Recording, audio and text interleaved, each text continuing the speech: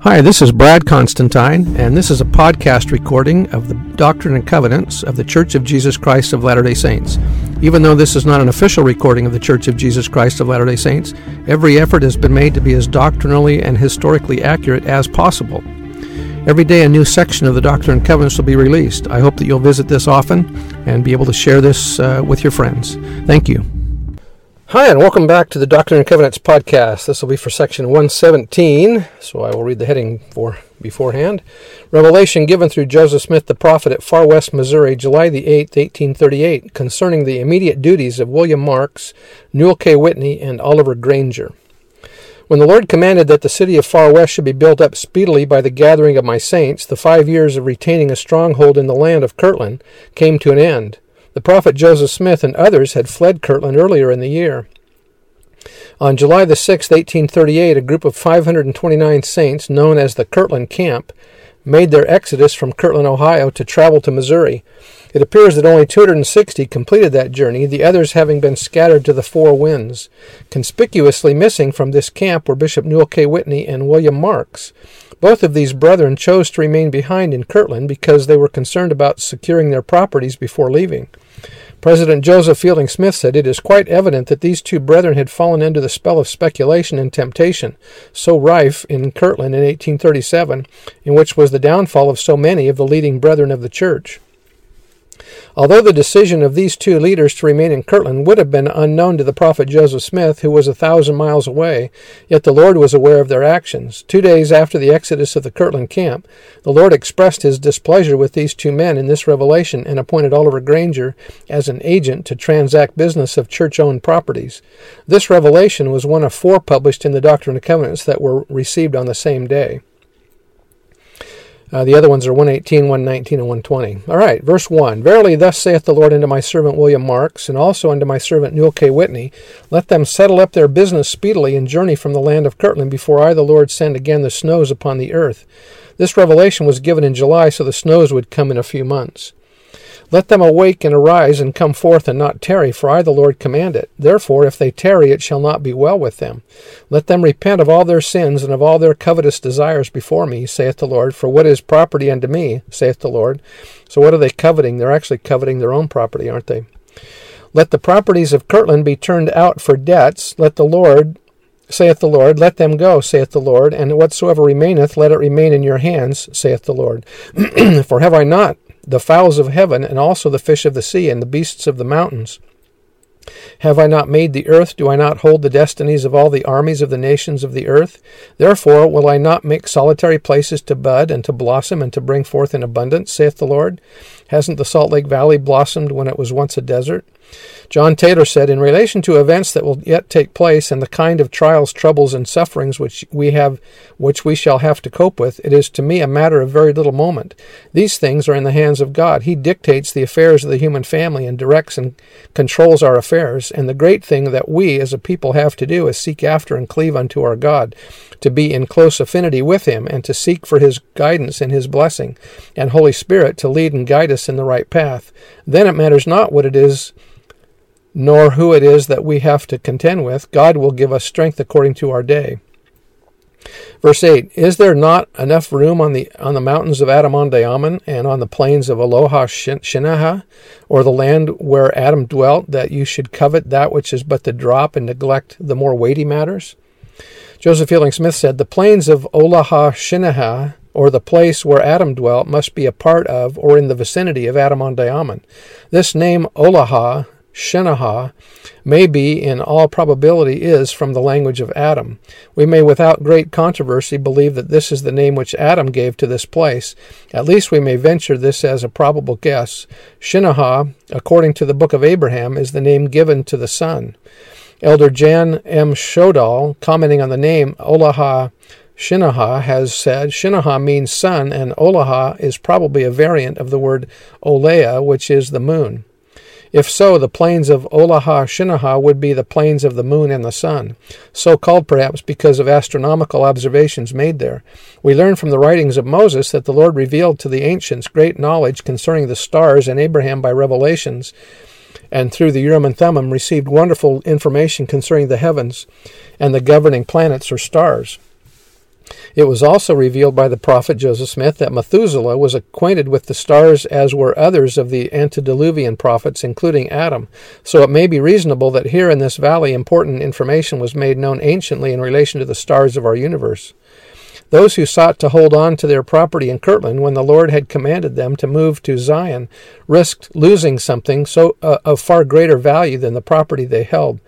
Spencer W. Kimball taught, one man I know of was called to a position of service in the church, but he felt that he couldn't accept because his investments required more attention and more of his time than he could spare for the Lord's work. He left the service of the Lord in search of mammon, and he is a millionaire today. But I recently learned an interesting fact. If a man owns $1 million worth of gold at today's prices, he possesses approximately 1/27 billionth of all the gold that is present in the earth's thin crust alone. This is an amount so small in proportion as to be inconceivable to the mind of man. But there is more to this. The Lord who created and has power over all the earth created many other earths as well, even worlds without number. And when this man received this oath and covenant, the oath and covenant of the priesthood, he received a promise from the Lord of all that my Father hath. To set aside all these great promises in favor of a chest of gold and a sense of carnal security is a mistake in perspective of colossal proportions. To think that he has settled for so little is a saddening and pitiful prospect indeed. The souls of men are far more precious than this. Verse 9, Therefore come up hither unto the land of my people, even Zion. Let my servant William Marks be faithful over a few things, and he shall be a ruler over many. Let him preside in the midst of my people in the city of Far West, and let him be blessed with the blessings of my people. William Marks was called to serve as president of the Far West Missouri Stake. However, before he arrived in Missouri, the Saints were being driven out by the state militia under Governor Lilburn W. Boggs' extermination order. Elder Marks was later called to serve as president of the stake in Nauvoo. Unfortunately, he allied himself with Sidney Rigdon in his false claims to guardianship of the church after the martyrdom of the prophet and his brother Hiram. In his apostasy, Elder Marks wandered among various groups that had broken away from the church and was still outside the kingdom at the time of his death in 1872. Verse 11, Let my servant Newell K. Whitney be ashamed of the Nicolaitan band and of all their secret abominations and of all his littleness of soul before me, saith the Lord, and come up to the land of Adam-on-Diamond and be a bishop unto my people, saith the Lord, not in name but in deed, saith the Lord. In the revelation of the Apostle John, the Nicolaitans are identified as those that cast a stumbling block before the children of Israel to eat things sacrificed unto idols and to commit fornication. These abominations were in direct contradictions to the counsel issued to the new Gentile converts by Peter and the apostles at the conference at Antioch. As stated earlier, the saints in Kirtland had been counseled to remove to Missouri. Bishop Whitney remained behind to secure his property. Thus he put his desires to retain his property above the Lord's command to gather speedily to Far West. In so doing, he took the same course of opposing the counsel of the presiding authority of the church that the Nicolaitans had pursued in the first century after Christ. Because of his tardiness in arriving in Missouri, his calling as bishop at Adam-on-Diamond was never fulfilled. As with his equally tardy companion William Marks, Brother Whitney arrived in Missouri only to find the saints being driven from the state. This expression, the littleness of his soul, was directed to the lack of faith and spiritual strength on the part of Bishop Whitney in remaining behind in Kirtland, Ohio, to regulate his business instead of heeding the Lord's call to come to Missouri.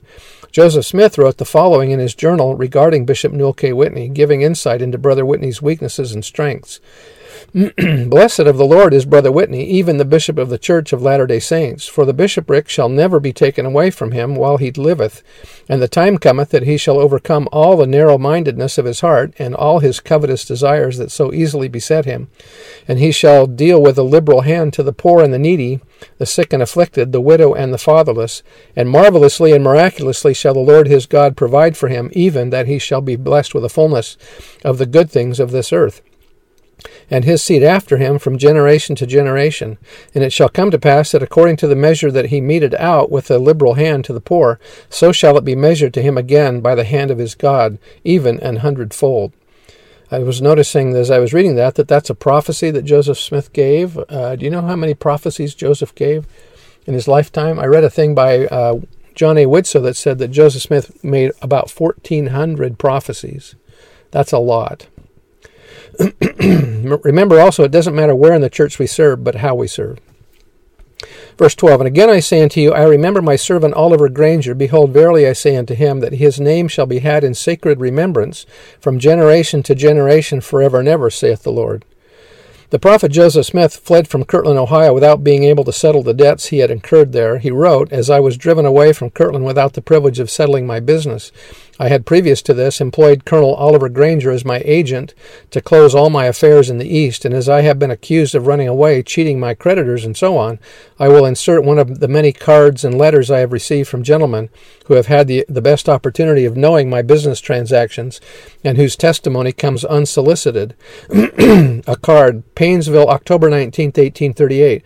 We, the undersigned, being personal acquaintances of Oliver Granger, firmly believe that the course which he has pursued in settling the claims, accounts, etc., against the former citizen of Kirtland Township, has done much credit to himself and all others that committed to him the care of adjusting their business with this community, which also furnishes evidence that there was no intention on their part of defrauding their creditors. Signed, Thomas Griffith, John S. Seymour. The service that Oliver Granger rendered to put his business talents to work on behalf of the First Presidency later led to another blessing. At a conference held at Quincy, Illinois, on the 4th through the 6th of May, 1839, he was appointed to go to Kirtland and take the charge and oversight of the house of the Lord and preside over the general affairs of the church in that place. In an expression of gratitude, the First Presidency wrote a letter of recommendation for Brother Granger. We have always found President Oliver Granger to be a man of the most strict integrity and moral virtue, and in fine, to be a man of God. We have had long experience and acquaintance with Brother Granger. We have entrusted vast business concerns to him, which have been managed skillfully to the support of our characters and interest as well as that of the church, and he is now authorized by a general conference to go forth and engage in vast and important concerns as an agent for the church, that he may fill a station of usefulness and obedience to the commandment of God which was given unto him on the 8th of July, 1838, which says, Let him, meaning Brother Granger, contend earnestly for the redemption of the First Presidency of my church, saith the Lord. Verse 13, Therefore let him contend earnestly for the redemption of the First Presidency of my church, saith the Lord, and when he falls he shall rise again, for his sacrifice shall be more sacred unto me than his increase, saith the Lord. Oliver Granger performed a great service in settling the financial affairs of the First Presidency and thus restoring their good name. His sacrifice shall be more sacred unto me than his increase.